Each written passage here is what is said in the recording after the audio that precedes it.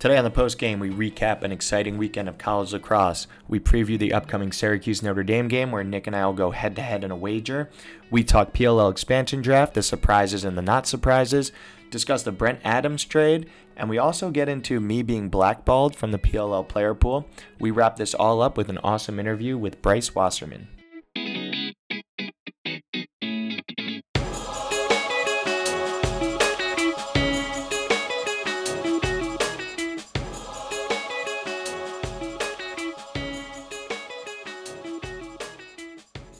Welcome to another episode of the post game. Lot to talk about. We actually have a phenomenal interview with Bryce Wasserman coming up. But before that, Evan and I have some great college lacrosse to break down. Finally, the ACC plays in full swing. We have the PLL draft. Evan, let's start with first things first. How was your weekend? I had a great weekend. Watching March Madness, Syracuse lost, whatever. Still was, a fun weekend to watch all the games and to bet a little bit. So I got no complaints. I had a good weekend. I also was pretty hungover in the morning, but I was able to get up and play basketball with some of my friends. So sweated it all out, had a great Sunday morning, and here I am today, feeling like $1,000,000. How was yours? You had a little bachelor party? I know you had some buddies in town. Yeah, we so Friday standard, Saturday woke up really early, drove out to Gunnison, Colorado to coach up some mountain kids. Really appreciative of us coming out there. It's funny, they don't know what the hell they're doing, but they're just happy to be out there, which is the perfect thing. And then I drove to a childhood friend's bachelor party. So I was really hurting on Sunday. And I had a Sunday brunch with Jamie Ikeda, who's been mentioned on this pod before, Duke Lacrosse. He was in town on a little ski trip, so had a little brunch with him, and then was a complete fucking zombie for the rest of all Sunday. So it was a nice little run. Sounds great. It was a blast. And to your point, I've actually gotten in a pretty good habit of leaning into the hangovers and being like, I need to just go and get on the bike or work out or do something. Because if I don't, it'll linger until 4 p.m. Whereas if I just go and work out, work my balls off and then have a relatively healthy breakfast, I'll be good at noon. So credit to you for getting out of bed and playing basketball. 4 p.m. the next day, honestly. I'm usually hungover on Monday. Like, I want to die. Fuck, dude. I'm getting old as shit. I hate it.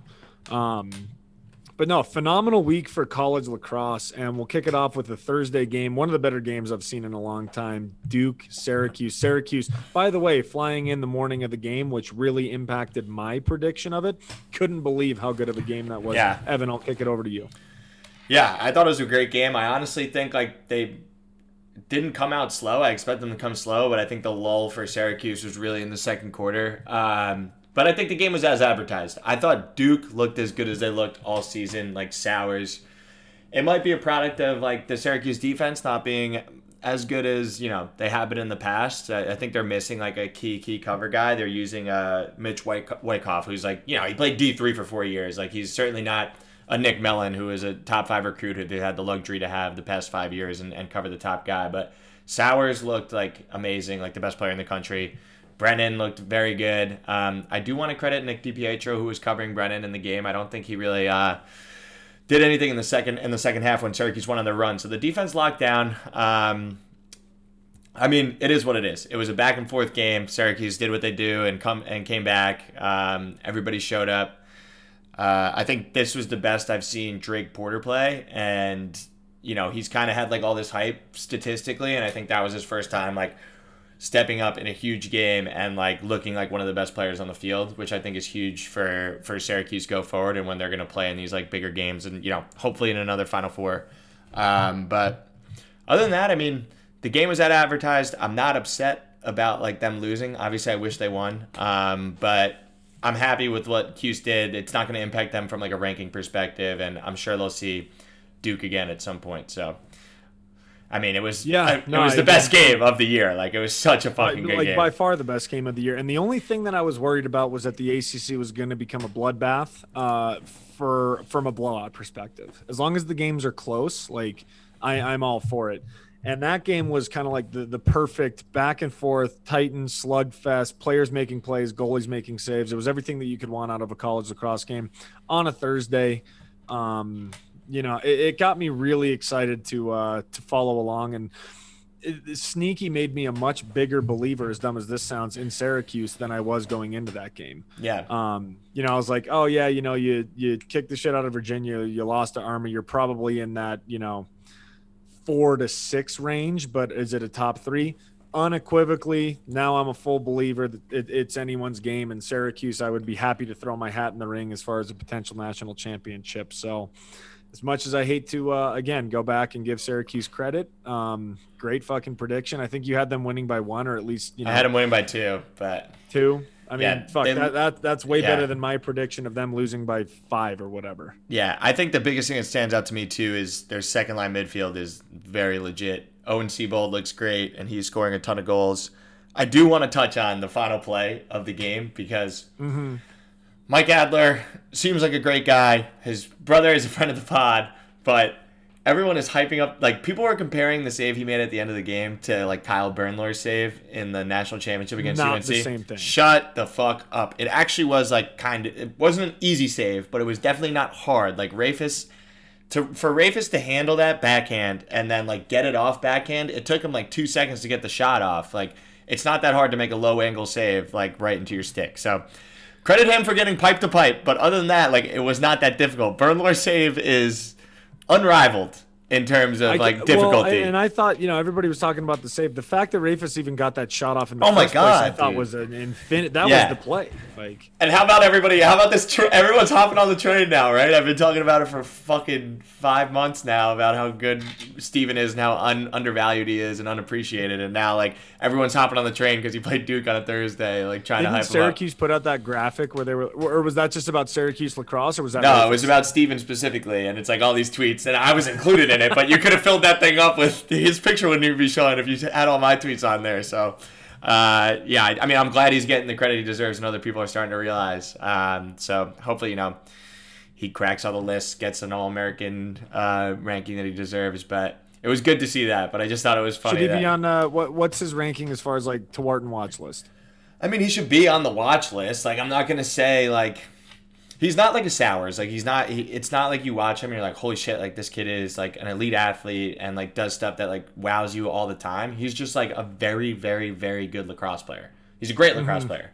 And like, he does everything well, and he does have wow factors at times. Like, that catch and almost finish would have been incredible. Like, that would have been all over the internet if it happened. So he has like the capability to do that, and he's done it in his career. So, I mean, I just think, again, he's like a little underappreciated in that regard, but I think like, he's athletic, but his lack of athleticism gets in the way of him getting to that like upper echelon of attackmen. Yeah. So I'd put him I think he has an argument to be a second team All-American. He's probably going to get third team All-American because everybody's an idiot who works in lacrosse media.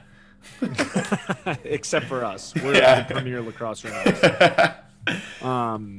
Shifting gears. Let's shift gears to the down note for the podcast, and Notre Dame losing to the ACC fraud that is Virginia.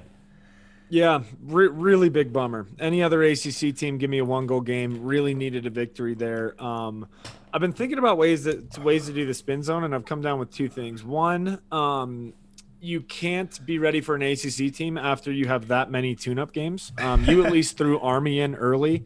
Duke at least had a challenge with High Point. Notre Dame has been able to coast by on boring 6-goal goal differentials, and you just can't do that. You need to throw in a harder preseason opponent, whether it's Army, throw in a Maryland, throw in a Rutgers, throw in a Big Ten program. Can't coast by, because then you won't be ready. That's my first spin zone. Second spin zone, you never want to start out undefeated and put that much pressure on yourself. Even though it is Virginia, I hate to draw comparisons to Duke losing to Air Force and then winning the Natty. Virginia is, the perennial Air Force of the ACC. I don't even know what the fuck that means, but I'm working on my spin zones.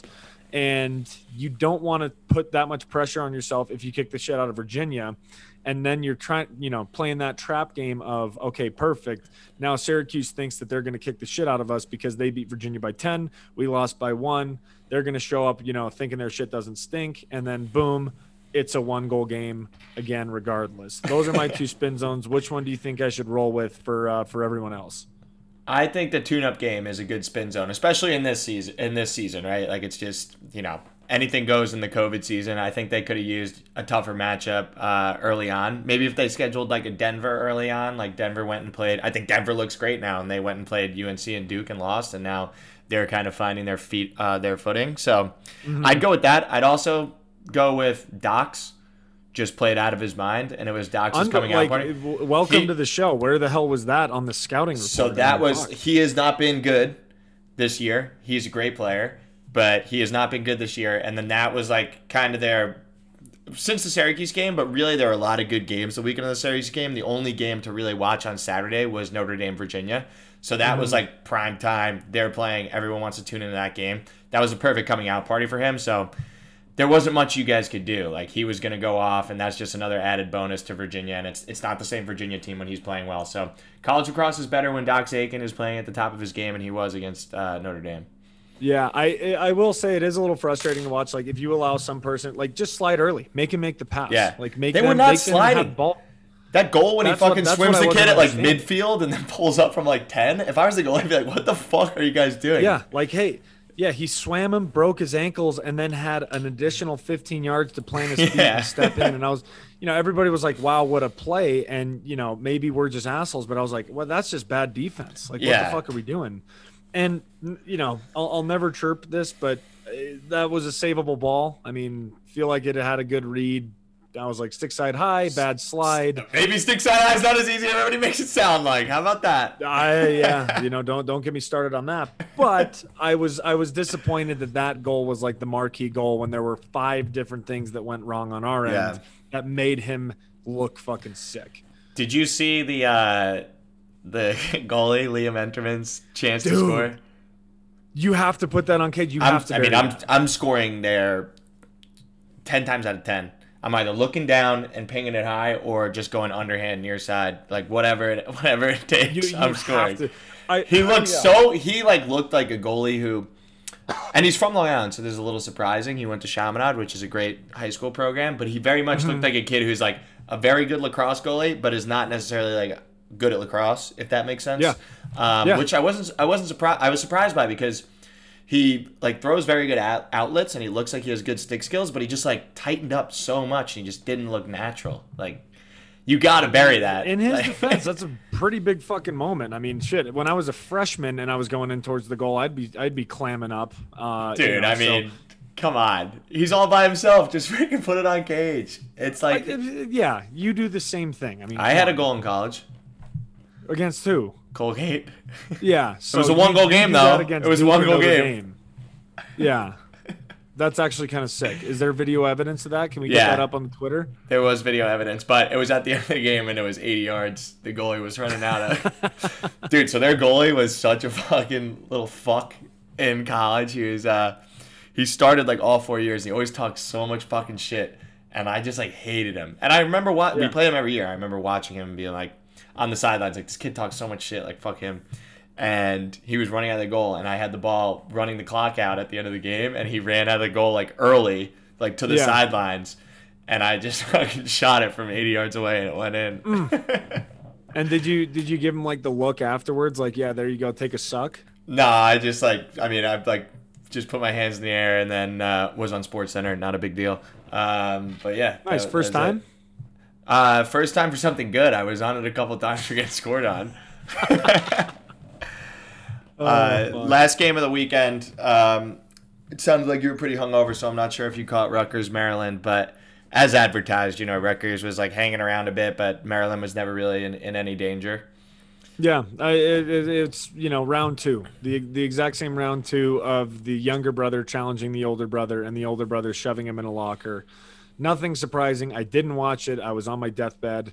But the least surprising thing that I've seen in quite some time. I don't even know if there's anything that I can say to break down, but again, it's Maryland and then everybody else. And really the only people that have, even a shred of dignity talking about them making a run for the national championship is literally every team in the ACC, Maryland, maybe Denver. And that's about it. I feel like Army could sneak in. No. Just because they beat Syracuse. I don't know. I'm all fired up about that still. But That's yeah. Yeah, I mean, I think the Maryland's big thing Big big thing that sticks out to me about Rutgers is like star power not showing up. So like Kirst is supposed to be a first team All American, and he has 1 point in 2 games against Maryland. So I think that's probably like you need those guys to step up if you're going to get to that point. Like the Syracuse first line midfield is going to score no matter who they're playing. Like you need those guys to step up. So I think that's something that Rutgers needs. Bernhard had like I don't know, I think 5-6 points. So they have their stars stepping up. Rutgers needs theirs too. Yeah, Jules, give him the pep talk. Yeah, let's go. Make it interesting. Couple quick hitters. Ohio State -1.5 over Michigan was the biggest lock of all time. So I mean, I don't know how that was the line, but they ended up winning by like 30, it looked like. And then Penn State got revenge against Hopkins, and Mac O'Keefe had some serious fucking shots in that game. So Penn State stinks, but Mac O'Keefe does not. And Hopkins is out of the top 20 after we chirped the shit out of the media for keeping them in. So I think that was us. I mean, it was us as much as it was Penn State. Credit to us. And also, I fucking suck so bad at fantasy. I was like, you know what? Whatever. Like, Penn State's probably going to have a bad game, so I'm going to go with the Hopkins goalie and the Hopkins D. Penn State lights him up, and now I look like a big piece of shit. So I'm going to have to fucking steal somebody's ideas for fantasy, because even like I'll just take a chance. I just get, my dick kicked in. So, shout out to Hopkins for not only getting kicked out of the top 20, but for fucking me over in fantasy. Get it together. Even though they're a friend of the program, shout out, John Cohen, shout out John Grant Jr. Big fan of you guys, but fucking A. Come on now. And that about does it for college lacrosse. It was a relatively great 4 games and then like a pretty big drop off. But this upcoming weekend, I'm pumped. Who does Syracuse have? Who do they have? Notre Dame? Yeah. Oh shit, dude. What are we doing for that? You didn't know that? Dude, I haven't looked at anything. Fuck. Yeah, they do play Notre Dame, huh? Is that on Saturday? Yeah, it should be. I think it's Saturday at 2. Okay, that's perfect, because I'm supposed to play golf on Saturday morning, and if I miss that game, I will cry. Yeah, Saturday, April 3rd, day before noon. Before Easter. Oh, I'm gonna miss this. Fuck. Why? I'm probably gonna miss it too, because I'm coaching in Oregon. I'm golfing at 9:50, but I guess I could just watch it like on my phone. Yeah, we're going to be streaming it. Yeah. I know Syracuse is probably the better team right now, but if you think Notre Dame is losing the day before Easter, you're out of your fucking mind. I have Notre Dame winning 13-12. Well, it was just Passover, so Syracuse is just as powerful. Cancels out. Yeah. I think Syracuse is going to win 17-10. 17-10. Yeah. Gee, give us a little fucking respect. I mean, after watching the Notre Dame midfield defense against Virginia, just multiply that by 20 when you have to play Syracuse. I don't know what they're gonna do. Yeah, what if we slide early and make you feed the ball? Can you guys even ball handle? I think Brendan Curry is the best passing midfielder in the country. Yeah. And we got a little guy named Owen Hilt who has decent hands. That'll be down low. Where's he from again? Peterborough. Oh, I love to hear that. That's terrifying. And then he moved to Manhasset. I'm just kidding. No, I mean, every team goes in, whether it's Cleveland State, whether it's Syracuse, is going to be a closer game than you think. 17-10 is not respectful at all, so I'm going to switch mine to a Notre Dame blowout of 13-10. Notre Dame wins. That's the Notre Dame blowout. It's a 3-goal margin of victory. I guess Notre Dame lost a heartbreaker to Virginia, so they'll come out firing. But I think Syracuse, honestly, they're going to come out firing for sure after the Duke loss. I think they thought they should have won that game. It's 2 teams coming out firing. Those narratives cancel each other out, and it's at Syracuse, which is we have a pretty good history of playing in the Dome. So, do you? Oh yeah. Well, I mean, you guys lost to me my sophomore year in the Dome, so margin of victory wise, we have a pretty good track record in the just Dome. because that one game when you weren't even there. Yeah, fuck yeah, absolutely. I'll ride that cow until she's dead. So maybe it's Syracuse's turn to blow out Notre Dame. Who knows? No, fuck that. All right, well, tell you what. What's our wager on it? Are we doing the open bar? I'll do another open bar. Yeah, but there's no bars open. There's no bars open for me. So what am I gonna do? I guess I could figure something out. Restaurants are at 50% capacity. You could buy dinner for me and my girlfriend. How about that? Yeah, but don't make it an asshole New York expensive dinner. Yeah, $200 bottle of wine. Yeah, you know what? Hey, the winner gets a date night on the losers tab. That's perfect. Food only, no drinks. How about that? Depending on the plate. How about, you know what? We'll take this offline. If it's a nice spot, it'll be food only. If it's like, you know, one of our favorite spots is, you know, not too Arby's. expensive. Yeah. A Diet Coke and a roast beef and cheddar, and then diarrhea the rest of the night. I love it. It's a tradition. All right, perfect. Yeah, the date night for the loser. All right, sounds good. Or an open bar. We'll figure it out. All right, let's shift gears. We talked too much about college. We got a long-ass episode. PLL draft. We'll start with the Woods drafting Isaiah Davis-Allen. That's your position, dude. What's your reaction? Here's your opening statement. That was fun. That was fun to see that. I was like, fuck yeah, we got the short stick D-Mitty covered with Harbison near me. You know, I'm sure we'll pick up a college kid. And then I was like, Isaiah Davis-Allen. I was like, fucking hot seat if there ever was one. I better get my ass into the gym. But no, like, you know, it's the same story over and over. Like every year the fucking rosters are loaded, and every year you have to prove yourself at training camp. Like, you know, I'm on really good terms with our defensive coordinator, Coach Collins. Like, I don't really know Isaiah Davis-Allen that much, other than we weren't really friends on the field, but who the fuck is? But we were kind of rivals when he was on the Bayhawks and I was on the Outlaws. We would talk a bunch of shit to each other. I feel like if you look too far into the rosters, you're never going to really, you know, like justify your own spot. So anytime, you know, a short stick D-Mitty's taken, I'm like, you know, who gives a fuck? I'm going to have to battle up anyways. But I would be lying if I didn't see that as a little bit of a surprise, thinking that we had two of the best short sticks D-Mitty's anyways. But, I mean, even not considering, like, it was a small draft. Like, you only had 3 picks, so no offense, but even not considering you, like, I was surprised that it was a pick. And I mean, I bet you the kid doesn't fit in the locker room, so who gives a fuck? He's not taking his spot. He's not the glue guy that I am. He's not as funny as I love, like, justifying my roster spot immediately by strictly personality, nothing to do with the on-field. Yeah, he's a better, lacrosse player than me, but fuck, he's not gonna make the boys laugh. He hasn't posted a meme once, dude. He's fucking garbage. The mental gymnastics is always my favorite part of any draft. So. I mean, that's the brief thing, everything's getting shaken up. And the other thing that people don't realize is, you know, they immediately start talking about, like, you know, how is he going to fit in this and that? And it's like, there's still so much time until training camp that the rosters are going to look totally fucking different with waivers and with people getting picked up, dropped, traded.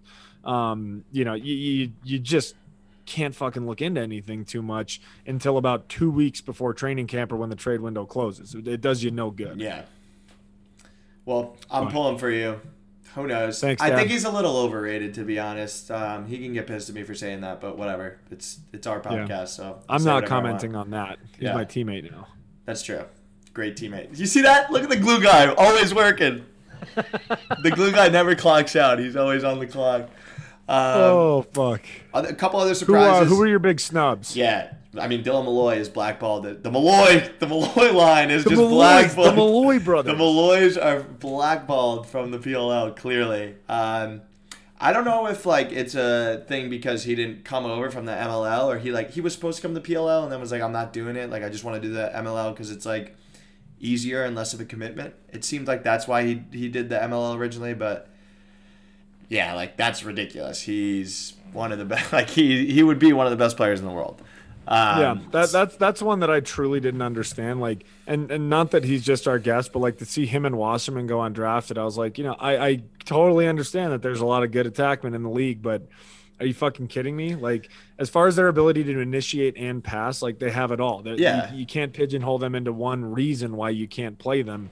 You know, they're both pretty good dudes. Like, what am I missing here? And I don't want to, like, talk bad about people, but I mean, I guess you have to be interesting. Like, Ryan McNamara went to the Archers. I think both those guys are better than him. Like, that was surprising to me. Like, why wouldn't you want Dylan Malloy over that kid? That's like mind-boggling to me. Like, Dylan Malloy won the Tewaaraton. He's like a fucking one of the best attackmen ever. He won that award. Like, you have to take that kid instead of someone else. So like and it blows my mind. not only did he win the Twarton, but he's proved that he's a fucking stud in the pros Yeah. too. Like, Yeah. when he was on the Lizards and he was playing with, like Pennell and Rabel, Malloy was the first guy at the top of the scout. It'd be like, Right. all right, how do we address Malloy? And then also let's go with these guys that are on current PLL rosters. So that one was absolutely a head scratcher for me. But Quick woke thought. Goodrich and Morocco, that was a rigged draft. If you're not woke enough to know that was rigged for them to get picked, then you're not paying attention. I mean, yeah, Cannon's fucking cleaned house. Goodrich, by the way, like for as much clout as he has as a short stick defensive mid, he's earned every piece of it. Like the kid's a fucking stud. Morocco's a stud. They got Lyle Thompson too. Like, you know what? Credit to Evan for saying the woke points. I'm not going to agree nor disagree. I'm just saying. But I have a conspiracy theory going. Makes you think. The Malloys are blackballed. They rigged the draft so Goodrich and Morocco would go to the Cannons. I don't see another way how that plays out. So stay woke. That's my theory. Yeah, keep your nose to the grindstone, keep your ear to the ground, keep your head on a swivel. Those are the big three. Also, we actually get into it in the pod a little bit. Or in the interview with Bryce, I didn't know that you were pegged to be the starter of the machine. Like, What the fuck? And for you to not meet the credentials of the PLL player pool, that truly doesn't make sense. I mean, it makes sense on the sense that you're blackballed, but what did they actually tell you when they didn't let you in? So I filled out the form and I waited like a week and I didn't hear back. So then I reached out. I got the email address from some people who were trying to help me. Thank you for everybody who reached out to help me get in the player pool. I appreciate it. I reached out. I won't name names of who I reached out to because it's not fair. They're probably just following orders. But they said that I didn't meet the criteria because I wasn't a veteran professional athlete. But like my response was, with all due respect, I'm looking at the goalies, and to say that I don't meet the criteria is a bit perplexing because I'm looking at the goalies, and I'm not saying that I'm good or would be picked up or would ever be drafted, but like I should be in the player pool looking at the guys. Like it just didn't make sense to me. So they said it's because I wasn't really a pro, even though I was on the machine, pegged to be on the machine.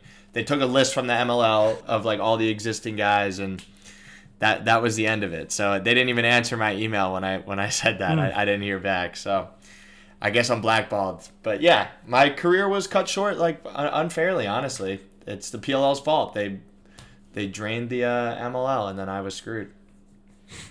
Hashtag free Malloy. We'll get that trending like right before the first game. Anytime there's a bad goalie, anytime there's a PLL game where someone, some goalie's getting shelled, regardless of if it's his fault or not, better believe that we're going to use that to cloud up Malloy to get him into the player pool. So it's an ongoing battle. We'll get to the bottom of it. If Ronnie Fernando gets picked up and I don't, it's a conspiracy. Then we riot. That's when we actually riot and take to the streets. So, but either way, final point is actually it was released couple hours ago. This doesn't make any fucking sense to me. Speaking of that, Brent Adams was just traded to the Atlas for a 4th round pick next year. I mean, I know I'm biased because he's one of my good buddies. We started business together. We're teammates. He continues to be one of the most underrated players in the world. And the fact that the number 50 player voted on by the players, number 50 in the world, right? That's more than, there are roster spots, is getting traded for a 4th round pick next year. Just goes to show how fucking bananas this whole thing is. Looking at the Rabel trade, looking at the Ryan Brown trade, and looking at the Brent Adams trade, I must be living in a different time zone and a different fucking planet. But none of that makes sense to me. None of it. Not one thing makes sense about trading Brent for a 4th round, trading Ryan Brown for a 2nd round, and Rabel gets 4, however many picks, whatever it was. Makes no fucking sense. Dude, that's your coach. Your coach made the trade. Who's going to make the decision to keep you on the team or not?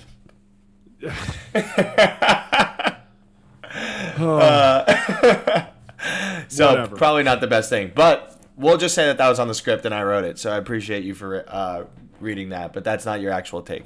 But yeah, I mean, I think it's ridiculous that the value just doesn't make sense to me. And I don't know if it's this doesn't, like, I can't even say that it's because coaches are in like a win now mode, because if a coach was in a win now mode, it'd be like the reverse, right? And they'd trade like a ton of picks for Brent Adams. It's just like an undervalued player. I'm not sure like even what to like unpack here or what the thought process was. I think Nat is a good coach, and he hasn't made like poor moves in the past, in my opinion, but this just, I mean, I don't know. I don't know. No, I mean, he was traded from the Cannons to the. Oh, he was on the Cannons? Yeah. Oh. No, like Nat just didn't protect him, which I can see either way with like the attack and all of our. I can see that, I can justify it. I don't necessarily think I would agree, but I forgot again, he got picked up by the Cannons coming into play. But to pick someone off the waivers and trade them for a future 4th round pick, that's the part that doesn't make sense to me at all. Yeah, that makes no sense. I thought it was Nat, so I was trying to defend you. Yeah, no, you're good. I appreciate that. I just wanted to hear you say it before I corrected you. So thank you for that. Yeah. Well, anyway, stupid fucking trade. It's late. We're tired. We're still a little hungover. Dude, I thought he was still in the woods. Whatever. No, well, good. Nat hasn't made any mistakes. The woods are a wagon. Yeah, we're still clean. I got your back, Coach. But no, I think that's it for the intro. Let's kick it over to Bryce Wasserman. As always, our interviews on the postgame are brought to you by Sideline Swap. Again, that's Sideline Swap. We partnered with them. Actually, I will be posting some stuff. I have 3 Redwoods helmets and a signed Eddie Glazner long stick going up on Sideline Swap within the next couple days. I don't know really how it works, so I will let Evan take over the details, but our good friends at Sideline Swap have been great partners with us. We really appreciate them partnering with us to raise money for charity.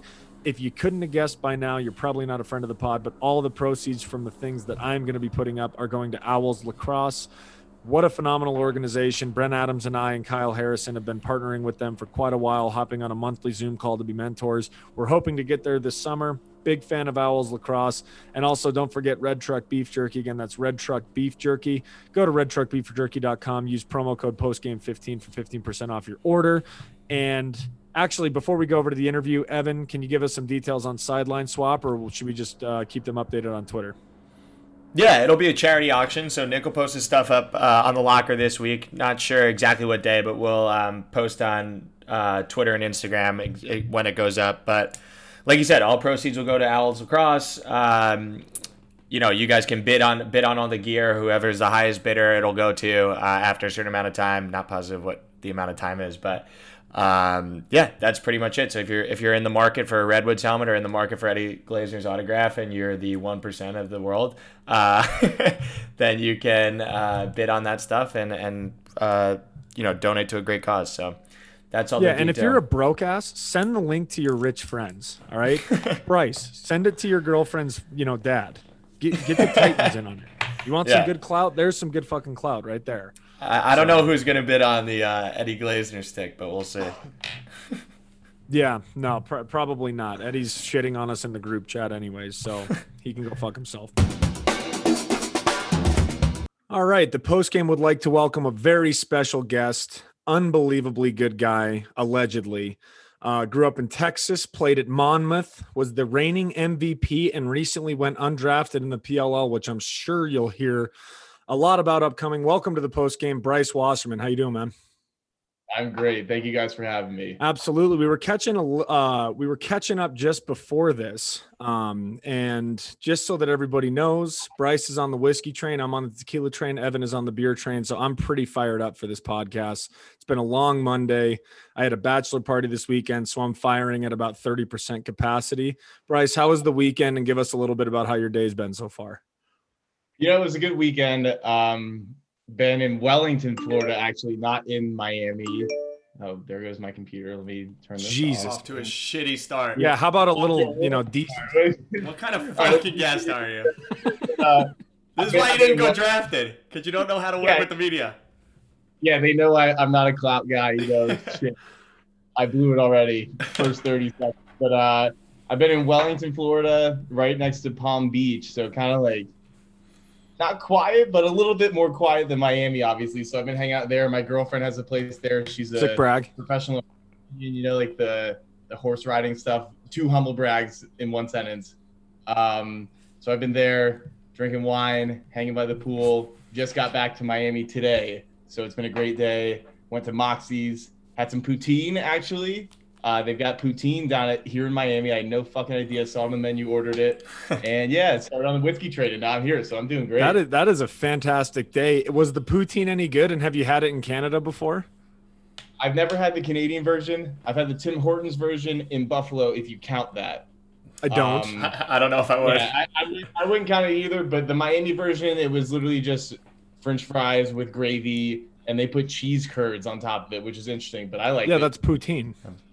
Yeah, but it was the Miami. It was like the thin cut French fry, Oh, like yeah. It was like shitty. I feel like, yeah. It wasn't the thick cut, you know what I'm saying? But it was like it was like they took normal fries and just put poutine on top of it. Got it.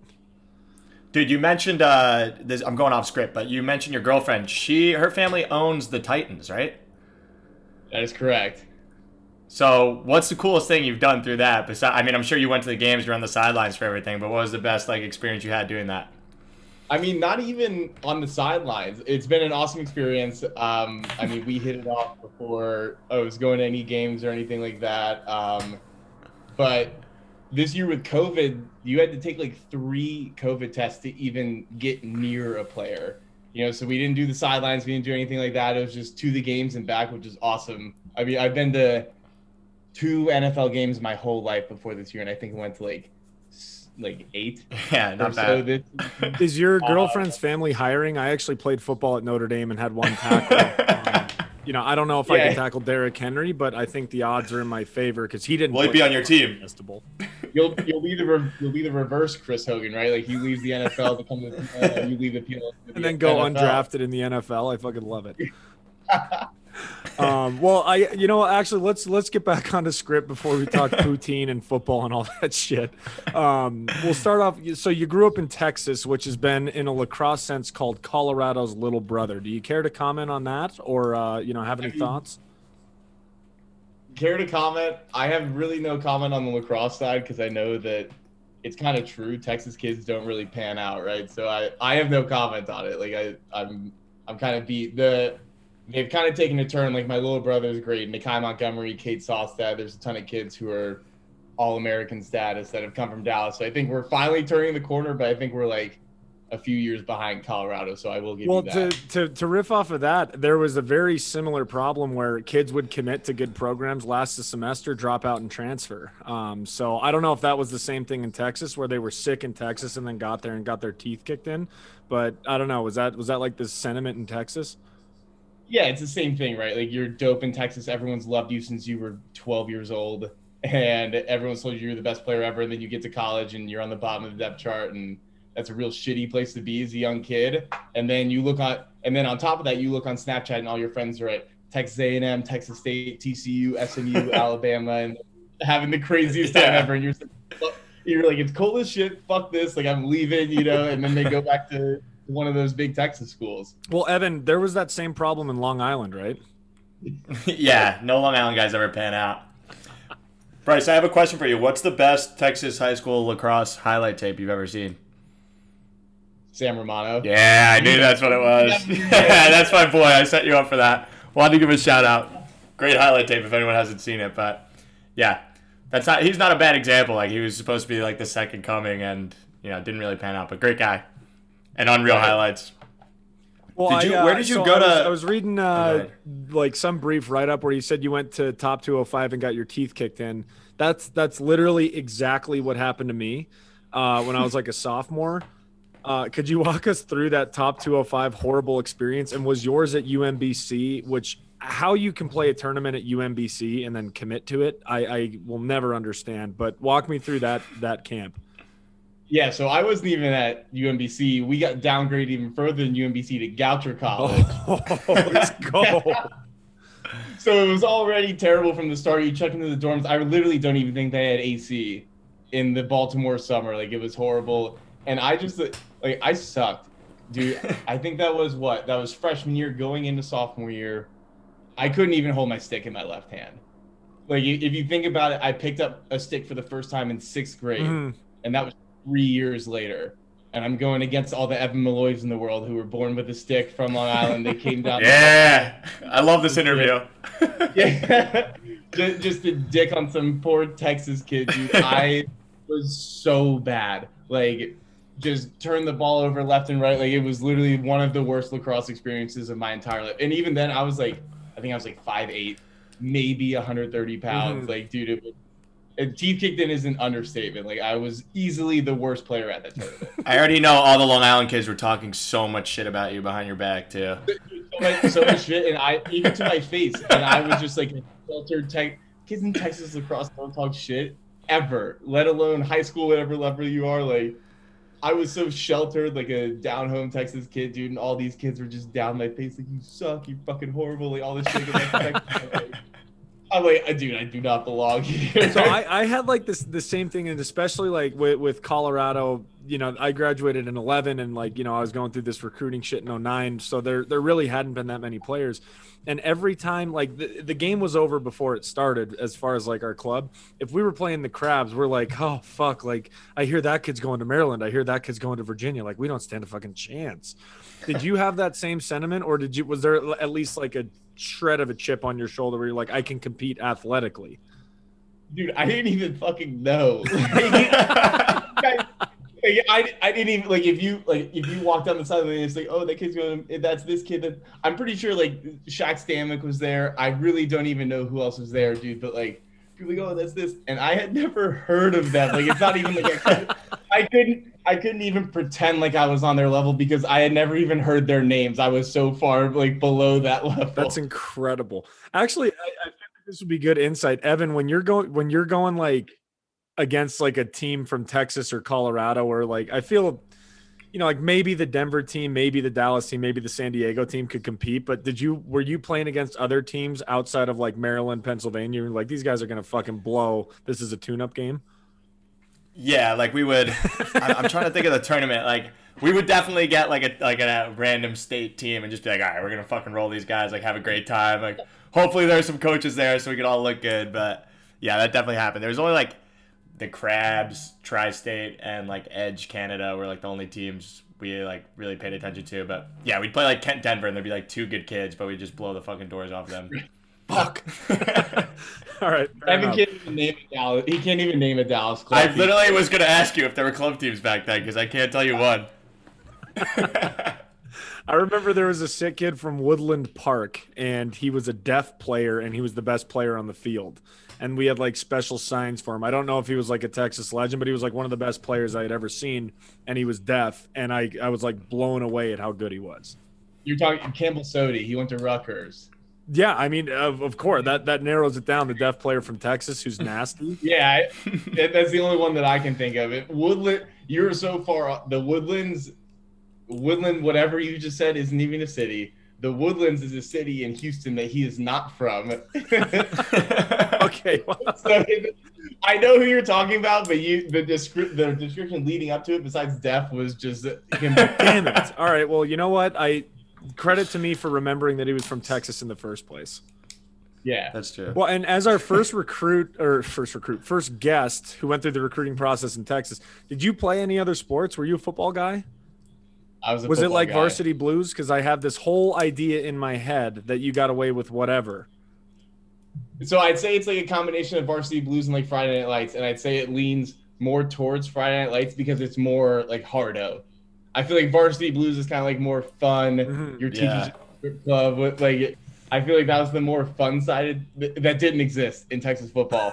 It was all like Friday Night Lights, dude. Like, you had all these people watching your practices who didn't have kids on the team. Like, they were just there because they just bled Texas high school football. Yeah. I'm dead ass serious. Like, these dads of like third graders would walk into the school on Fridays. Like, Fridays was an open door at the school. That was the football game.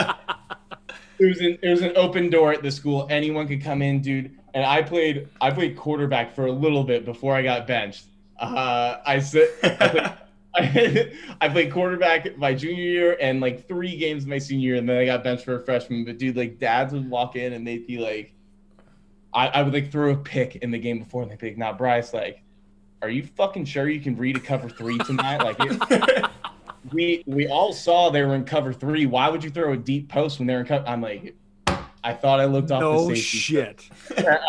I'm really sorry. And there were good parts too. I mean, like the parts where like the cheerleaders put things of cookies and like Rice Krispie statues of yourself in your locker. Like there were cool. Fuck, that's sick. There were cool things. I mean, like I had cameras in my face when my parents were driving me to school. I was 15 years old and like I'm getting dropped off at school, and then there's like WFAA. You guys? Oh yeah, of course, yeah, that one. Yeah, of course. It's the local news station. Cameras in my face. I don't know why I said that. I thought you would know it, but like, I mean, literally at 15 years old, you got all those cameras and shit, like the Dallas Morning News coming into your school, and it's like, why? That kind of sounds sick. Where did you play in college? Did you have any looks? Did I get any looks? I had a lot of D3 teams that wanted me to play both. I never got any football specific looks. Well, yeah, Evan, he got benched. No wonder. Yeah, well, I was just about to say, no wonder you got benched. You know, the number one. He's played his whole junior year. You get looks in your junior year, right? Like you got to talk to people there. After that junior year, all those D3 schools wanted me for lacrosse. And they go, yeah, if you still want to play football. It's like, no, I don't fucking want to play football. I have dads talking shit to me before playing algebra. I'm not playing football in college. All these like grown ass men like talking shit, and dude, even like, I mean, it was cool. Like after games, literally people would be like, hey, can you throw my kid a touchdown pass? You throw him a pass and they go, thanks, and they dap you up with like a $20 bill, and I'm literally stuffing like money into my football pants, right? Like it's pretty sick. Funny. Oh my god, I love that. No, it's everything you've seen in Friday Night Lights, like, and then probably some more. That just Did you date the coach's daughter? I did not date the coach's daughter. Oh shit! All right, well, we are a lacrosse podcast, kind of, so we'll try to right. We'll try to get off that train. So talk a little bit about your recruiting process for lacrosse, because I have to imagine you were a late bloomer. And did Brian Fisher lead your recruiting to Monmouth? Yeah, so I mean, to back up to the front of the question, I was an incredibly late bloomer. I don't even think I had bloomed at that point by the time I was getting recruiting calls. And I was late in terms of like recruiting. I mean, that was back before the rules, right? So like my grade was like Shaq Stanwyck, Joel Tinney, all those guys. They were committed in 8th grade. Mm-hmm. And I was still here my junior year, uncommitted, just now fielding calls from college coaches. And like it was Monmouth, Furman, and Towson that were my 3 offers. So I was a very late bloomer. In terms of Monmouth, Coach Fish did lead all of my recruiting. I know he's a big Notre Dame guy. He literally would still the Final Four watch that y'all would get, the Notre Dame Final Four watch. He would wear that when he was coaching. What a legend! It was so funny, dude.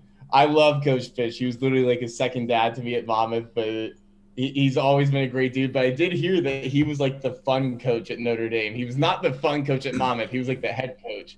So he couldn't let loose a little bit. But I heard he was like the recruiting host at Notre Dame. He for sure was. Like all the guys would. I mean, I don't even know if I want to say this because I know he's now the head coach. But everybody would call him Fish Tits.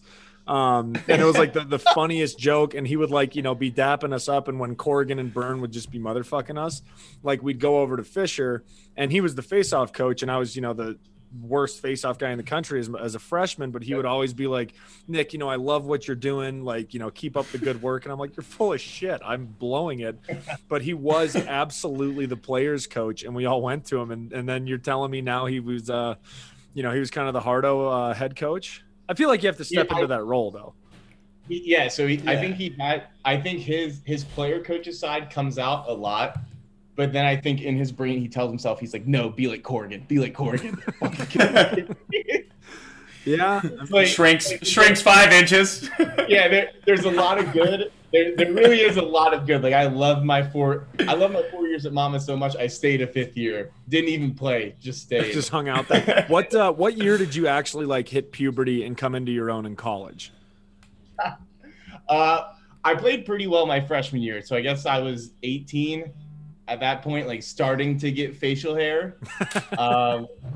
You still don't have any. I'm looking at it. I was going to say, it doesn't look like you could grow it at all. Not that I'm one to talk about hair, but Jesus. It takes like 2 weeks at this point. But no, I like started growing facial hair my freshman year. And then I really wouldn't say I came like a grown like adult until my senior year of college, probably. And what defines grown adult in your eyes? I had pecs. Like I wasn't, Like you have pecs. I had chest hair and I had pecs that actually came out from my body. Like until then, it was literally just like Adam's apple, just like and then down to my belly. Oh fuck, that's hilarious. Well, let's dive into the Monmouth. I feel like there were some up years and some down years. Let's stick with the positive for now. Was there like your favorite season, and within that season, did you have a favorite victory that stands out above all the rest in your 4 years? So, an interesting question. I mean, so like we had a lot of ups and down years because we were a brand new team. Mm-hmm. I showed up to Monmouth year 2 of the program. Yeah. Year 1 was the year before I got there, and so we had 33 kids in the class above me my entire 4 years. They didn't quit. Yeah, it was awesome having those guys, but we just like grew as a team as they grew up, right? Like they went 0-13 their first year, and I think the first awesome win was our first win. We went to Rutgers in their football stadium and beat them. Oh, I didn't guys beat Rutgers. Nardella left that out. Suck it, Nardella. Yeah, so I mean that's a win I'll remember forever, was going into that Rutgers football stadium and like literally our first win as a team in year 2. Like they went 0-13. Yeah, that's crazy. And then game 1 of year 2, my first game, we lose to UMBC 4-2. Like we're playing fucking baseball. Oh God. As a Notre Dame guy, I resonate with that, but what the fuck, man? Right, and then we go to Rutgers and get that win. So I think that's one that I'll remember forever. And then the year that I'll remember forever is obviously my junior season, which was the senior season of that first class. We had 33 seniors. Like you can't lose a game with 33 guys who have been through this like that. You know, like literally went from 0-13, all stayed together, all did all this shit, and like we get to that senior year and it was like and we were mid-major lax, okay? We weren't lining up against Cuse or Notre Dame. We were going against Manhattan and Canisius and Marist. Wow. Unbelievable. Right. 0 for 2. I blew it again. What kind of dog you have? Jojo is what? He's a schnoodle. Little guy. God. All right, it didn't sound like a German Shepherd, but I was hoping. Right, yeah. It's not mine. It's my roommate. Just launches his roommate under the bus. All right, but you were talking about Manhattan and Canisius as your tough competition. Yeah. Wait, did you guys go undefeated? In the conference, yeah. I think we went like 14-2 that year. What conference? The MAC, dude. The MAC. You don't know about Maction? Yeah, I know about Maction. Which brings me to my point. Just the lack of mid-major lax coverage on this podcast fucking just it gets me heated to my core. All you guys want to talk about is Cuse and Notre Dame and all these ACC teams, Duke, Sowers, Brendan O'Neill. If your Saturday doesn't look like Monmouth versus Manhattan, Utah versus Bellarmine, and Towson versus Drexel, I can't talk to you. I can't talk to you about college lax. All right, so let me pose. Well, good thing you're not on the podcast because that sounds fucking awful. I don't even know how to respond to that. Yes, we're biased. If you had to run it back and you had Notre Dame, Syracuse, and Monmouth as you're a senior in high school, which would you go to? I think that's unfair, right? It's an unfair question because if I could have my same experience at Notre Dame or at Cuse, start all 4 years, have a great group of guys, love each other, no one gives a shit if they have playing time or not, drink 5 nights a week. Like, if I could have had that same experience, then yeah, I would probably upgrade my degree. What I was looking for was just Monmouth blind loyalty. This is a blind loyalty podcast, and I'm disappointed in that answer. The reason why we're all sucking the ACC's dick every season and every podcast is because we have that blind loyalty.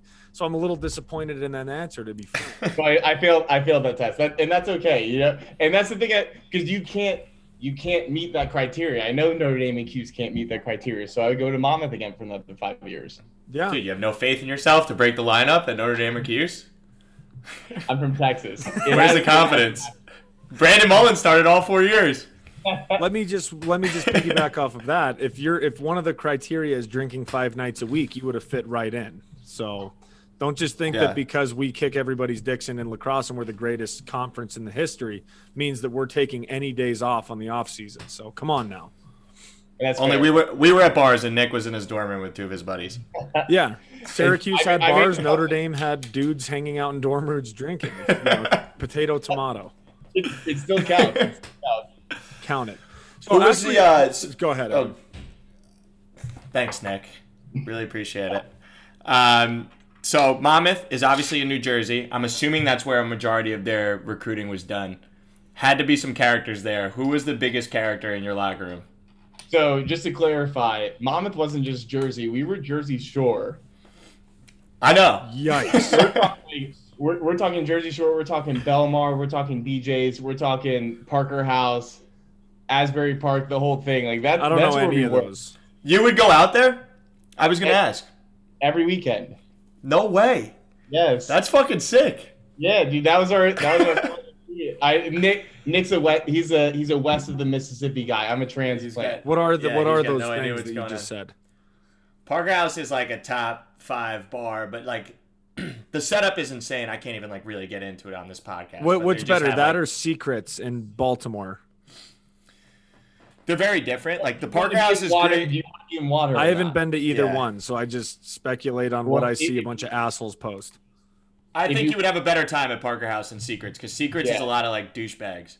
Yeah. But like Parker House, everyone like played That's lacrosse very in college, nice yeah. if you're inferring that I'm not a douchebag. So that's maybe the nicest thing you've ever said. Yeah, We'll go that way.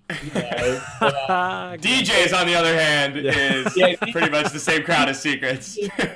New Jersey, but yeah, dude, like those were our college bars. Like literally 5 minutes in an Uber, 10 minutes in an Uber. In terms Would people be there? Would people be there like in the season? I mean, you had all the people who just lived there permanently, and then you had the Monmouth crowd, and there were a few other colleges around there. I don't know. FDU, I think, was one of the acronyms. I don't even know. But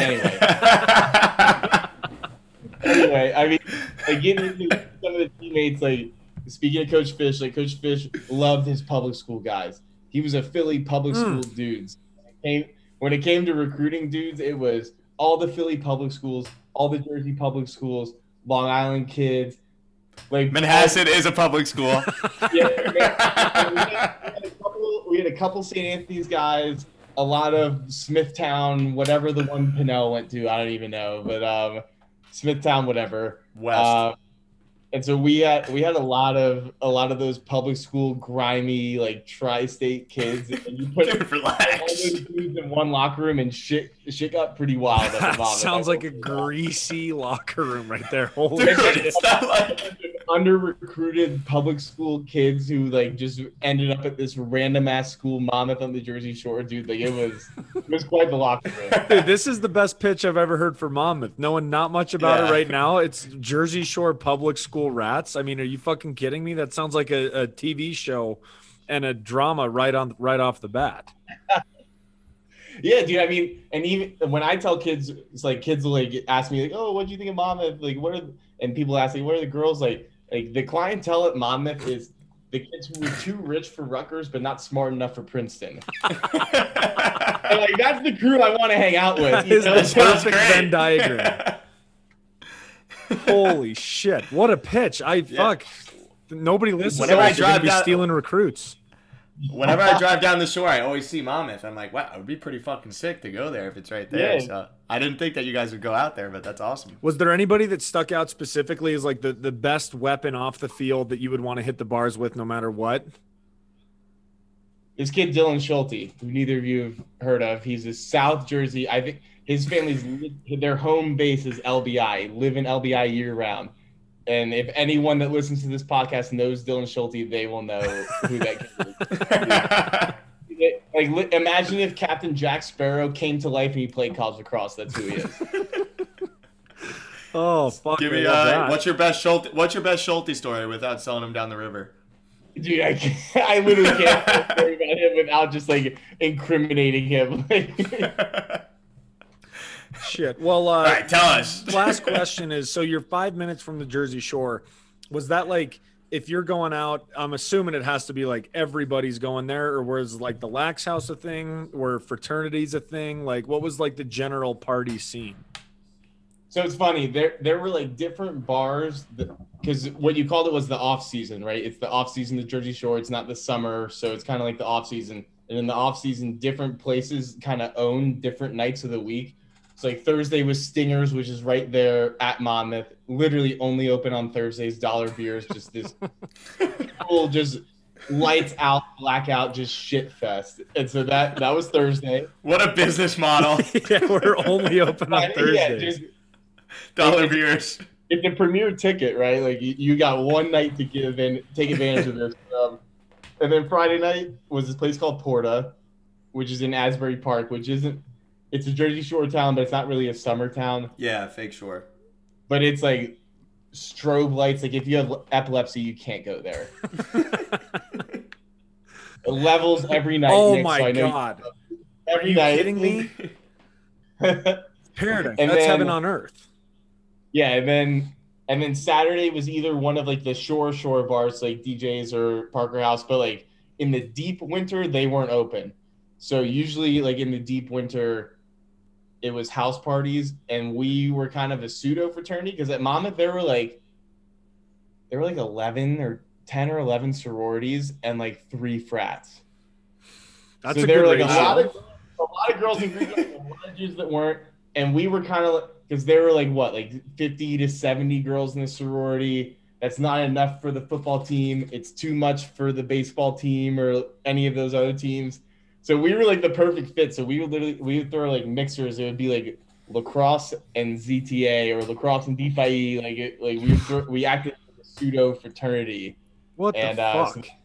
For anyone who's thinking about going to Monmouth, Syracuse also does that. So Notre Dame, we'll catch up after this. I don't know how to compete with that shit. That sounds phenomenal. Dude, I said it already. I had so much fun in my 4 years. I stayed a 5th year just because I wanted to. Is that actually true? I couldn't tell if you were joking or not. Like, yeah. what's the 5th year? Serious. I graduated in 4 years, and I got into Miami Law School. Sick brag. And then my coach and the athletic director were like, yeah, you got enough credits. You could finish a master's in a year. I was like, well, I'm done with eligibility. And they're like, oh. And this was when I was drafted to Denver. I was like, besides Chris Hogan, kind of, and Miles Austin, like I was like the second and a half pro athlete for Monmouth. So like, yeah, if you just coach and like come to all the events and shake some hands, we'll pay for your whole master's. I was like, fuck yes. Holy shit. Sign me up. Another That's year. awesome. Sure. Like, yeah. So I that's not a joke. I literally stayed that 50 because it was so fun. What's more fun, Miami or Monmouth? It's different fun. It's different. You knew everyone at Monmouth. Dude, you're lying through your fucking teeth if you're saying I am Monmouth. lying through my teeth, right? Like, but you know what? When I'm in a line at 11, like 30 minutes deep at 2 a.m, just like trying to get into this gross ass place, and I sit there and have an epiphany, I'm like, I wish I was back at Monmouth. But that's the only time I wish I was back at Monmouth. Yeah. Well, so just if I put the Notre Dame team that I was a part of for 4 years in this situation, we're not only kicked off campus, kicked off of everything and in the most trouble, but we're probably in jail every single weekend. What was the most trouble your team ever got in if you can just go to the shore and, you know, have these mixers and just be public school degenerates? Yeah, I think we had a few run-ins with the law, if you want to put it that way. The biggest one in terms of the whole team was when I was a 5th year. And I was a fucking coach, and I was at this party. The cops fucking rolled this shit with I'm not even lying. Like, you know, the Mercedes party buses? Yeah. The police version of that, just to put kids in it, just filing, get in the thing. That was when I was a coach. I was like, they were IDing kids. I was like, I'm 23. I'm getting out of here. You guys don't know me. And I left. That was probably the most trouble we got in as a whole team. When I was there, in terms of the most trouble we got in, one of our team captains, my junior year, like our best year that we had the team captain fell out of a window, a second floor window. Like not even an open window. It was closed, smashed the glass with his hand, fell out the second window. Almost he cut his hand from like his knuckles pretty much down to his wrist, almost lost his hand. Jesus. And so the whole team got in trouble because I'm sure Fisher was like, "Hey, what the fuck are we doing here?" Yeah, he was like, "Are you guys are serious, or are you kidding?" And we were like, "No, coach." Like we're trying to find that balance, coach. We're struggling with it. Okay. Do you think it's funny? when Coach Fish gets pissed, he saves it until the end of practice. So when we fucked up before and we've run for it, and every single time, including this one, we fuck up. And we tell him, like, that was the thing. It was like, if you fuck up, just tell me. I'll do my best to handle it really well, coach. Fucking Ty's hand almost fell off his body. And we get into, and a bunch of people got cited. If you guys went to the hospital with alcohol poisoning, it was a great night. But was this at the Lax house, I'm assuming?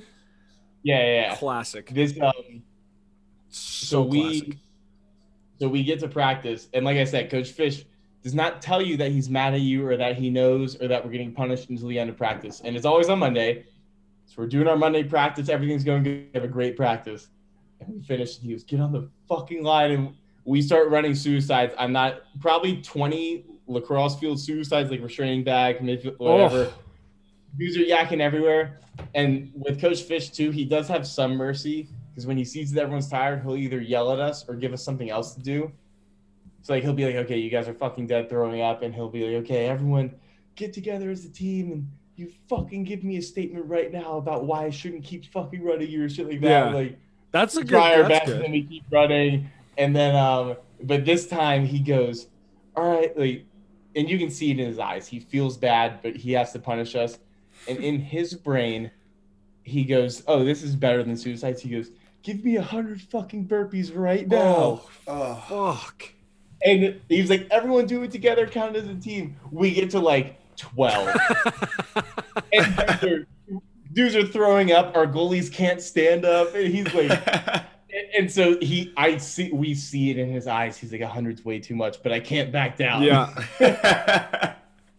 So every 25, he like gives us this 5-minute speech about how we're fuckheads and how we're throwing away like the best season we could ever have. Every 25 burpees. So that was like his built-in break, but that was like probably the funniest punishment we ever had because he was like, "Give me 100 burpees," and just not even realizing what that meant. Like, that is. Did you guys ever do log rolls? Insane amount of burpees. Holy shit. Did you ever do log rolls in college, either of you? Never. You literally just like roll all the way down the field and all the way back. It's actually like one of the worst things because you like get up and I feel like I'm dizzy because you're so dizzy. Yeah, no, you like kids would like die. Like not after, somersaults, like you're on your like you're No, literally like you're literally rolling and like it's not even a workout. It's just you're like dizzy and fucking want to die. Just ruin your head. Chris Daddio would literally rather do anything than that. Like when we got in trouble and had to do that, he'd be like, "I will do bear claws. I will run the run test. Like, do not make me do these log rolls." You'd literally like be like dead for 4 hours after doing them. Holy shit! That's actually one of the worst punishments I can think of. Again, not because it's hard, but because you're just dizzy and you're gonna puke and it sucks. Yeah. When we were in big trouble, we just had the worst trouble we ever got in is we had back gasser into a reverse gasser. So like, you know, quarter, running half, backwards. 3/4, midline, or like end line, 3/4, mid quarter. And it was funny. Like I remember when Corrigan was yelling at us one time, I was like, you know, when you go into a drill into conditioning because you fucked up the drill, but you're tired from the drill. Is I was a senior and I was gassed and like freshmen were kicking my ass. And Corrigan just stopped everything and goes, "Oh, Sully, like you fucking, what have you been doing all winter break? Like you've been smoking weed up in Aspen," because weed had just been legalized in Colorado. And A, I had never been to Aspen in my life, and B, like, no, I was just tired from the drill. And that was the worst conditioning day I can remember. I would infinity% rather do 100 rather do that than 100 burpees after gassers. That's fucking brutal of Fisher, dude. Like I said, I really just think he didn't know what that meant. It was ignorance. He was like 100's a good number. That was fun. Oh, well, let's jump briefly into your pro career. So you originally got drafted by the Outlaws, and you were still coaching at Monmouth and still being there. I mean, I actually didn't know that you were still coaching there for that 5th year. What was that like being on the Outlaws? Obviously, you know, we can't get through a fucking podcast, you know, without talking about the Outlaws for 20 minutes, but walk us through that process a little bit. I mean, there was no process. I wasn't on the Outlaws. You got drafted by them though, right? Yeah, I got drafted. I mean, so Tony Seaman calls. He's like, "Hey, Bryce. Hey, Bryce, we like what we see. We ready to be a pro lacrosse player. We think what a legend." So, and he's a great guy. I love Coach Seaman, but like the summer just started ticking along. I keep getting phone calls from. Sorry, but who's calling you? My boys, we're having a dinner tonight because I'm back in Miami. So all my law school boys were meeting up for more whiskey and some drinks. But fuck, have a night. Yeah, it's Monday. You know that, right? Wait, what? I'm like upset. I'm having these like 4 beers. I'm gonna be hungover tomorrow. Yeah, we're about to have a night. But anyway, so I get Coach Seaman calls, and like, so I was at Monmouth. We weren't making any fucking NCAA tournament. We weren't making a run. And that was back when the MLL started before the college season was over. So I was like, okay, fuck yeah. Like, my time is going to be before all the good kids from Duke and North Carolina get their really. I was like, I'm going to slip right in, and that's my shot. North Carolina lost early because they drafted 2 attackmen. It was me and Chris Cloutier.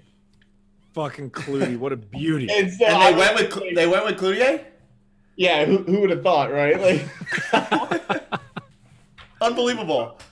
So we finished our season. We had like a week, and then the first round happened. And I think North Carolina lost in that first round. And Seaman's like, we're gonna go with Cloutier. You know, he's like what he brings to the table. And so Cloutier starts his first game. I'm like, okay, we'll see what happens. We'll see what's gonna happen. I swear to God, I think he had 9 points in his first pro game. Yeah, I actually remember that. I thought you got drafted the year after because I remember Klooch coming in, and I don't remember ever meeting you. No, because I never fucking didn't go. So you got drafted, and they didn't even like bring you out to training camp or a game or anything. Because we finished fucking nerd. We finished after training camp. I think I lost in my conference tournament the week of the first game. Oh, fuck. So we could have been buddies. I missed training camp. I missed all that shit. And then Klooch lost the next week. And came out and just balled out from the first second. Balled out. And so I stuck with the Outlaws because that was the year with the World Games. Oh, that's right. So I was like, fuck yes. This is the date. I had it not circled, but metaphorically circled. In your head, yeah. I was like, this is my fuck, because the Outlaws had Wes Berg, all those Canadian guys, a few American team guys. Like, I was like, okay, this is my fucking weekend, this game. The week before it comes, I still haven't heard anything. And I called Tony Seaman. I'm like, yo, coach, like, I've stayed ready. Or like, I literally told him the fact. I was like, I know you're losing 4 offensive starters. I'm ready. Like, when is my flight to Denver? He's like, yeah, we're going to use our practice squad guys. Oh, really sorry. Stay ready for your shot. I was like, fuck this. Made a couple phone calls. Dan Kachi, who was the DC at Towson, he was tight with the coaches at the Machine. And he was like, they're losing everybody. I mean, that was Schreiber, Holman, all those guys. And he was like, they would want you. Call Coach Seaman back, ask to get released, which was tough because I really wanted to just like play in Denver and do that, like play in Mile High. That would have been sick. But I called Coach Seaman, like, listen, Coach, I know there's an opportunity out there for me. Please release me. I'm a kid. Like, I went to Monmouth, right? Like, it's not like I carry. Yeah. It's not like my name carries any weight in pro lax. Like every day that goes by, my chance of ever playing lacrosse again just dwindles. And he was like, I understand. and he released me, which credit to him, he didn't have to. Which literally, if he didn't do that, I probably never would have played a pro lacrosse game. I fucking love Tony Seaman. And then you went to Ohio, and actually, I think because Holman was out, you made a name for yourself. So if you could walk through making a name for yourself in Ohio so that Evan could maybe take a couple notes, I think that'd be great. Yeah, when the PLL split, Evan was supposed to be our starting goalie. Thank you. Fuck you, Nick. I'm pissed that didn't happen, dude, because not only on the field, whatever, fuck that shit. Like, you would have loved Columbus. Because, Columbus... Oh, I went to training camp, and I went out, so I had a time. We'll call it a D-list city. Like, it's a city, but it's a college town. It's kind of fun, dude. I had a great time. So much fun, dude. Like, you're at a rooftop bar, downtown Columbus, whatever that means, and you're paying $2 for a Bud Light. Like... Yeah.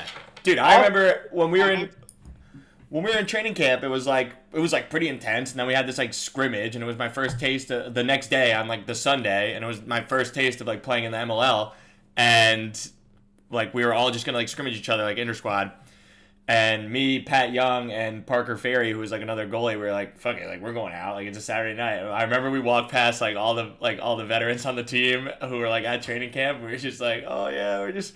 They were in the lobby or something, and we're yeah, we're just going outside, and then just ended up going out to 1 a.m, show up the next day. I was I'm gonna play so bad. Ended up playing pretty well, but yeah, that was my first taste. But I had a great time there. It was the bars kind of rip off there. They rip, and it's so cheaply priced. You get your per whatever it felt like Syracuse, honestly. It felt like going out in downtown Syracuse. I was back. Yeah, so Ohio was awesome. And if it wasn't, you talk about Marcus Holman, it's funny.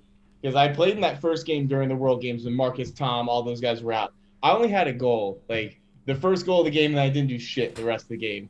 I was just kind of there on the field. Mm-hmm.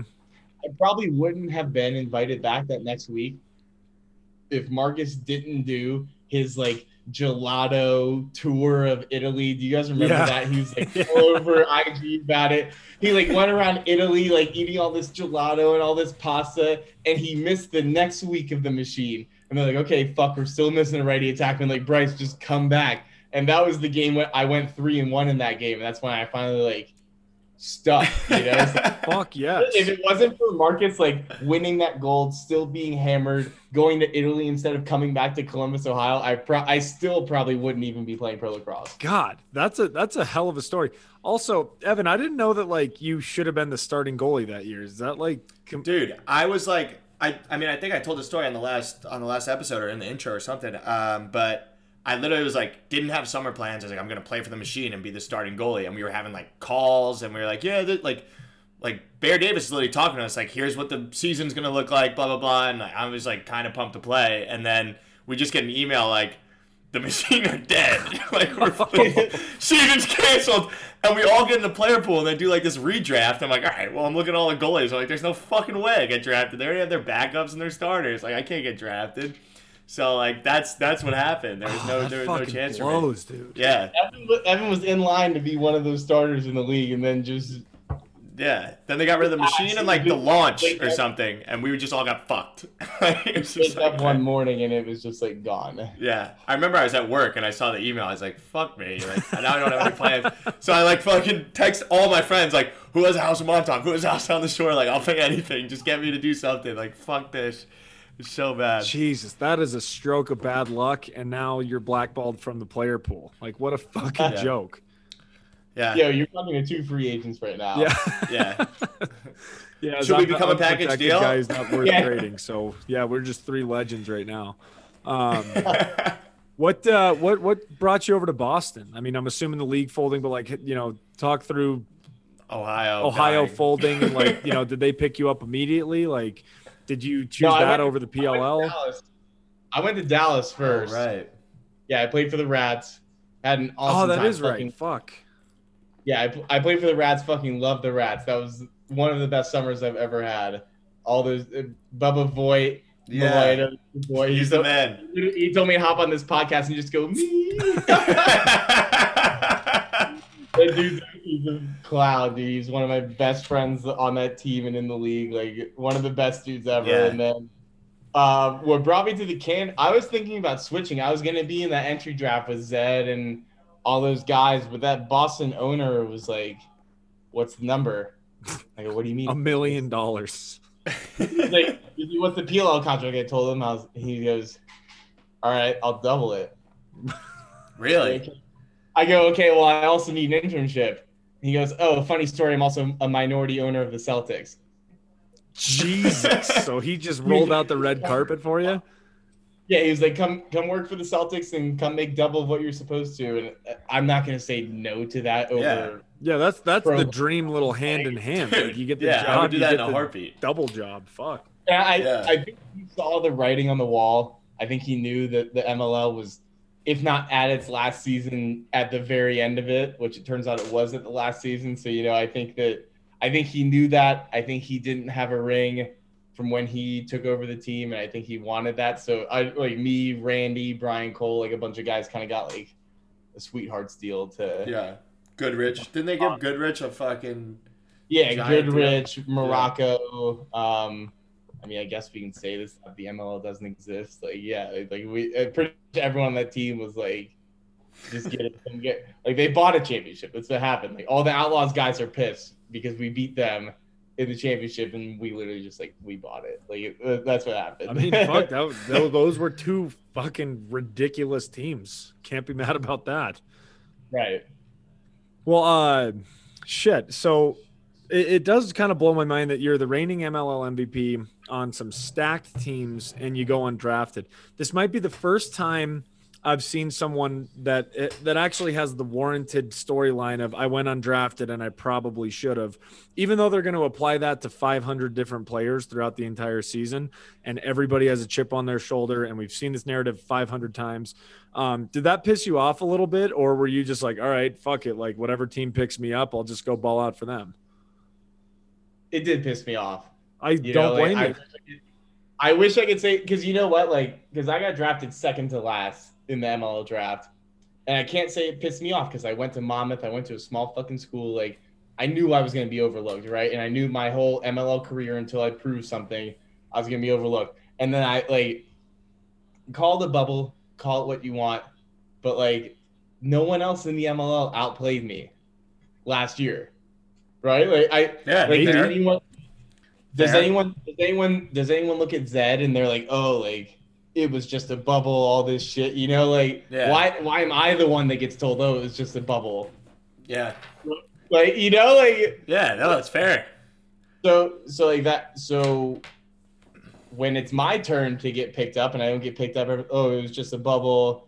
It's not the real MVP. There's an asterisk, but that's a little fucked. I mean, it was still a ridiculous. So that was the thing is when obviously the leagues are competing, and before the merger, it was they wouldn't even say it. They'd be that other league, and right. I'd be in the hotel watching the games with Brent Adams. And first off, our initial reaction was how the fuck are they playing when it's 140 in Annapolis? I'd cry. I wouldn't play. And second off, we were like, fuck, these are really good games. And it's kind of a shame that, not enough people are paying attention to that because now there's this huge competition for leagues. But fuck, man, that was some ridiculous lacrosse. Not only the biggest hit I've ever seen in my life happened when, who killed who in that one? It was Pat Aslanian killed Shane Jackson. Oh, Jesus Christ. Yeah. What a hit. And second off, the quality of lacrosse was just as good as the PLL, but nobody could recognize it. It was such a weird time. And for them to, create this narrative that it was a bubble, I was like, this is fucked. And honestly kind of creates an opportunity for a steal, in my opinion. But no, I mean, again, one of the few times that I'm going to read this same narrative over and over where it's underappreciated. I'll be like, that actually makes a little bit of sense. Dude, right. So what happened with where did you think you were gonna get drafted, and what happened to that whole process? Because I'm assuming you're talking to PLL coaches and had an idea of where you're gonna go. I mean, I only talked to 3 coaches. I talked to Coach Quirk with the Cannons. I talked to Coach Copeland with the Water Dogs. And I talked to Coach Towers with the Chaos. I talked to Towers when he thought he was losing Miles Thompson in the expansion draft. He was like, Quirk's obviously going to take Miles so that he can be with his brother. I want you, like, this whole thing. Yeah. That didn't happen. So then we stopped talking. Coach Copeland was actually who I talked to when I was thinking about going before I went to the Cannons. We talked a little bit again, but I know he wanted to fill like some defensive holes. So he was kind of wishy-washy with me. And then Coach Quirk was like, listen, like, I want you to play for me, the whole thing, whatever. I really don't know what happened. Like, and I will say this, like, I think what I do think is most fucked about the whole process, not even me not getting drafted, what I think is the most fucked is that these PLL coaches talk to their players about who they should draft in this draft. Yeah. You know, like, Evan, you're a New York Jets fan. Are the Jets going to ask Sam Darnold who they should take in this No, draft? I mean, I agree with you. I'm very outspoken that, like, I mean, the coaches shouldn't even be the GMs. Don't even get me started. The coaches shouldn't be making the drafts. They should have their input, but you need a GM in place who's making business decisions. Call it what you want. I think that's something that upset me the most is that, like, it's more like getting into a country club than it is playing a professional sport. It's like, who's the best? You're preaching to the choir, dude. I can't even get into the pool. Consider yourselves lucky. I can't even get in the community pool. Forget the country club. They won't even let me in the community pool. It's like, oh, who's our best fit? Who fits in with our guys the best? Who meshes with? Like, that's country club shit. Yeah. Like, you know, like that. You take who is best and who's gonna help you win games. Yeah. And I think that people were like picking guys based on who meshes well. Like, I don't know. I'm with you. I didn't get drafted, so obviously I'm a hater. Like, yeah. I'm obviously a hater. But, like, name another professional league that would ask one of their like, Deshaun Watson's all pissed because no one talked to him about who they should draft. Yeah. Like, maybe the NBA. I think LeBron might get looped in, or James Harden or something. But I hear you. One guy, I know what you're saying, but are the Jets going to ask Sam Darnold who should we take with number 2? No shit, he's going to say take an offensive tackle, take the OT from fucking Oregon, because I don't want to lose my fucking spot to Justin Fields. Yeah, I feel you. It's so interesting, like, because I know that that's happening, but I'm not a good enough player to, like, actually be looped into those conversations. So I'm like, like, I'll continue to be the glue guy, the funny guy. And I'm like, this is playing into my favor, because I know, maybe someone asked Coach Nat, should we trade Nick? First off, what the fuck would we get for him? Second off, no, he makes jokes in the locker room, so we got to keep him. So I'm like, fucking take the players into account. I need this shit. So it's true with everything. If you're not threatening somebody, they're gonna like you more than if you are. Yeah, exactly. That's actually why Bryce didn't get taken and why I'm still on the team, is because I'm just kind of lurking in the shadows. I'm not gonna steal anyone's clearly spot. Why I can't get in the league. Yeah, just happy to be there. I'm not gonna say that's why I didn't get drafted, but like I just didn't like that, Yeah. So I don't want to make you say this on the podcast, but you're pretty confident you're gonna get picked up once the pool opens, right? So. Have you talked to anyone? The only person I've talked to is Quirk. With the Cannons, he's the only one that's reached out. I'm sure you'll get picked up. I would be fucking appalled and astonished if you don't. And I'm literally never wrong on this podcast. I don't know if you heard me predict Pat Kavanaugh's exact points last week, but you're gonna get picked up. Well, it's interesting. My ideal end game would have been to be on the Cannons. Did it happen in a fucked up way that just hurt my feelings and led me to this point? Yes, but if I still end up in the Cannons, then it's the same end game, And you got a great podcast interview out of it. This is awesome. There you go. That matters more than anything. I wouldn't have been on this podcast if I didn't go on a draft. Exactly. So. Well, okay, so I want to touch on one thing, and I apologize for this. I didn't like you going into this podcast. You've turned that around phenomenally. And the only thing that I saw about you outside of like, playing, and you can't really get a sense if you like someone when they play, but it was just that article of you getting a helicopter in a suit and you're walking off and you're looking all sexy and you have this suit and it's like Bryce Wasserman is in fucking law school and look at how sick he is. And I just something about that. I was like, fuck this kid. I hate him. Can you walk us through a little bit about that photo shoot? Because I know that is a total stupid reason to not like someone. And I apologize for that. But what was the story behind that? Yeah, so I will get you into the story behind that. I think before I address that, you saying you didn't like me, I think there's going to be a lot of people that are pissed at that. And the only people that are pissed about that is my family. Because my two younger brothers, the older one plays at Towson, the younger one plays at Utah, and my dad, who is so anti-pro lacrosse, I've had to talk him off the ledge for making burner accounts for years now. Talking shit to dude, my family is the biggest fans of this podcast, so that part will hurt them. So I just wanted to give them a shout out because all of them love this podcast more than anything, love the Twitter more than anything. Yeah. So I had to give them a shout out. As you're saying, you hated me before going into this, so now going into the helicopter thing. That was 2019. The MLL season went until October, I think. I was the best man in a wedding, September 7th, I think was the date.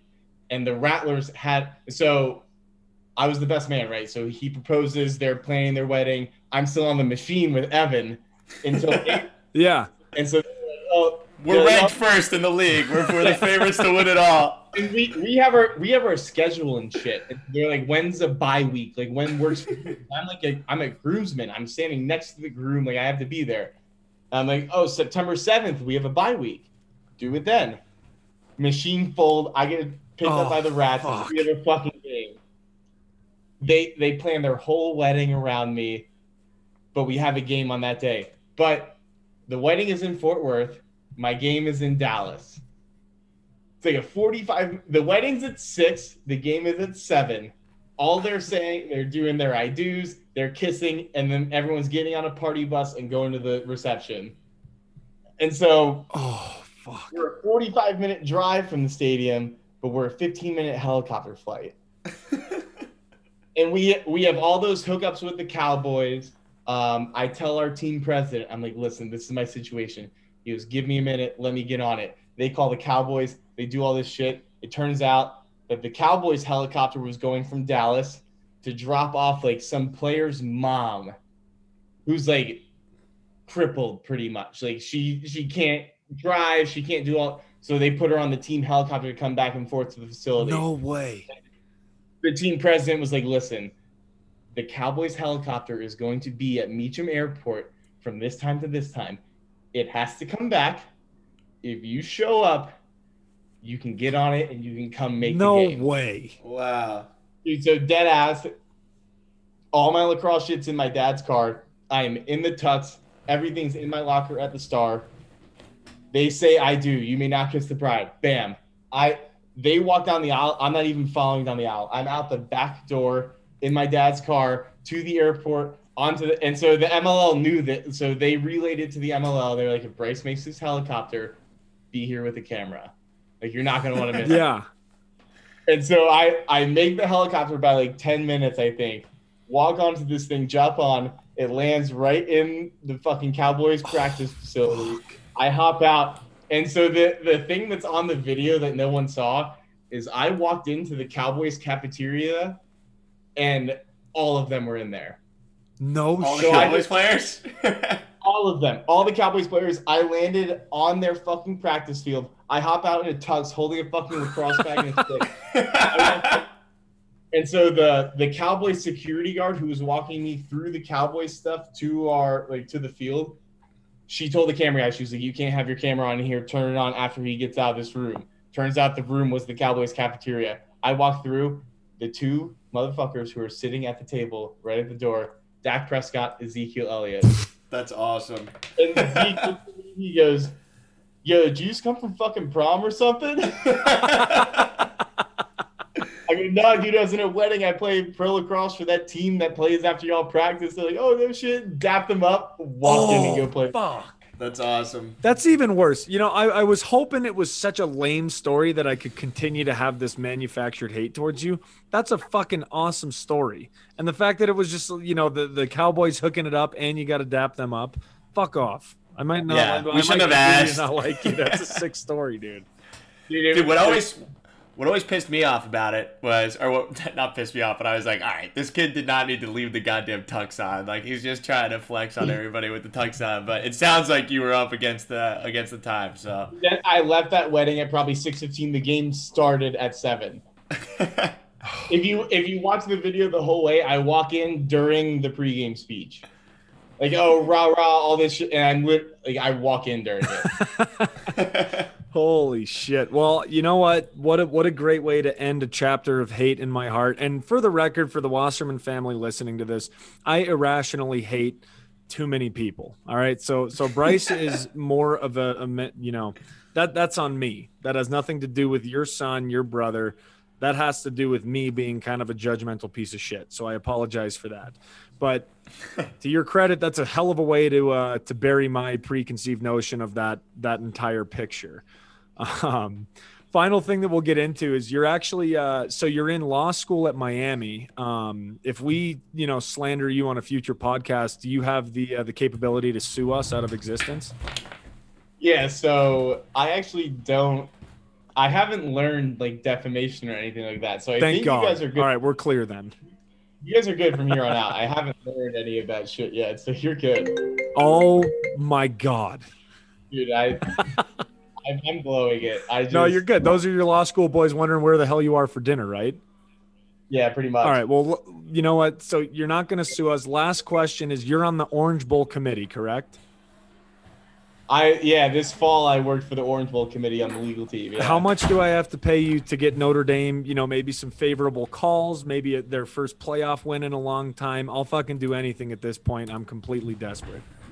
A Notre Dame Orange Bowl will be fun because that means you got to come to South Beach and get after it a little bit. So we had that opportunity in 2012. I couldn't afford it at the time, but all my friends went to that national championships where we got our shit pushed in by Alabama. All my friends said it was one of their best times of their life, and I was just like, all right, I need to start working to make some fucking money here. Yeah, well, next time, I think I know somebody that knows somebody. You know what? I'm going to take you up on that offer. That would be a hell of a time. Can we get Syracuse in it? You're looking at my plate. Yeah, he doesn't have that much pull. Yeah. Who's Notre Dame next to Orange Bowl? I got it. Fucking right. Oh, and last point before we log off, I know you have a dinner to get to. We have to address your email for all of our listeners out there. I asked Bryce for his email, and he goes, "Oh yeah, it's Bryce@thewassermans.net." Unbelievable humble brag. You have to give us some insight into how your email is at thewassermans.net. Maybe the biggest humble brag there's ever been on this pod is at thewassermans.net. Dude, there's nothing crazy behind it. If you remember those GoDaddy ads back like 10 years ago with Danica Patrick. Oh, those were my formative years. I remember those very well. Oh yeah. When I was 14, I had no fucking idea what those things meant. Like I had no idea. I just saw Danica Patrick in a fucking bikini. I was like, this is sick. It turns out those advertisements were for like to make your own domain name. So like you could make your email at thewassermans.net off of GoDaddy.com. So my dad's he's been self-employed for like the last 15 years now. He saw that commercial and he's like, fuck yeah, I'm just hooking the family up with free clout for the rest of their lives. Like we Your horny ass dad saw that advertisement. Fuck yeah, everyone's getting hooked up. So everyone, me, mom, we were all rocking at thewassermans.net. And I knew as soon as because I sent it to you and I read it and I was like, oh shit. And the second message I sent was, please don't roast me on the pod. Yeah, we let you handle it. Any final shout outs, anything that you want to plug, any charities, anything that you want to, sign off with? Charities, FCA lacrosse, bridge lacrosse, two very near and dear to my heart. A quick plug. I signed a sponsorship deal Hey. after going undrafted. So I think that's like I said, nothing's been better publicity wise than going undrafted. What lacrosse publicity means to you, it's not much, but it's something. So that'll be coming out in the next couple weeks. What's the sponsorship? Can you tell us or no? I don't think they want me to say before the big announcement. Stay but, tuned. okay, Stay okay. tuned. It'll be a good one. It'll be a good one.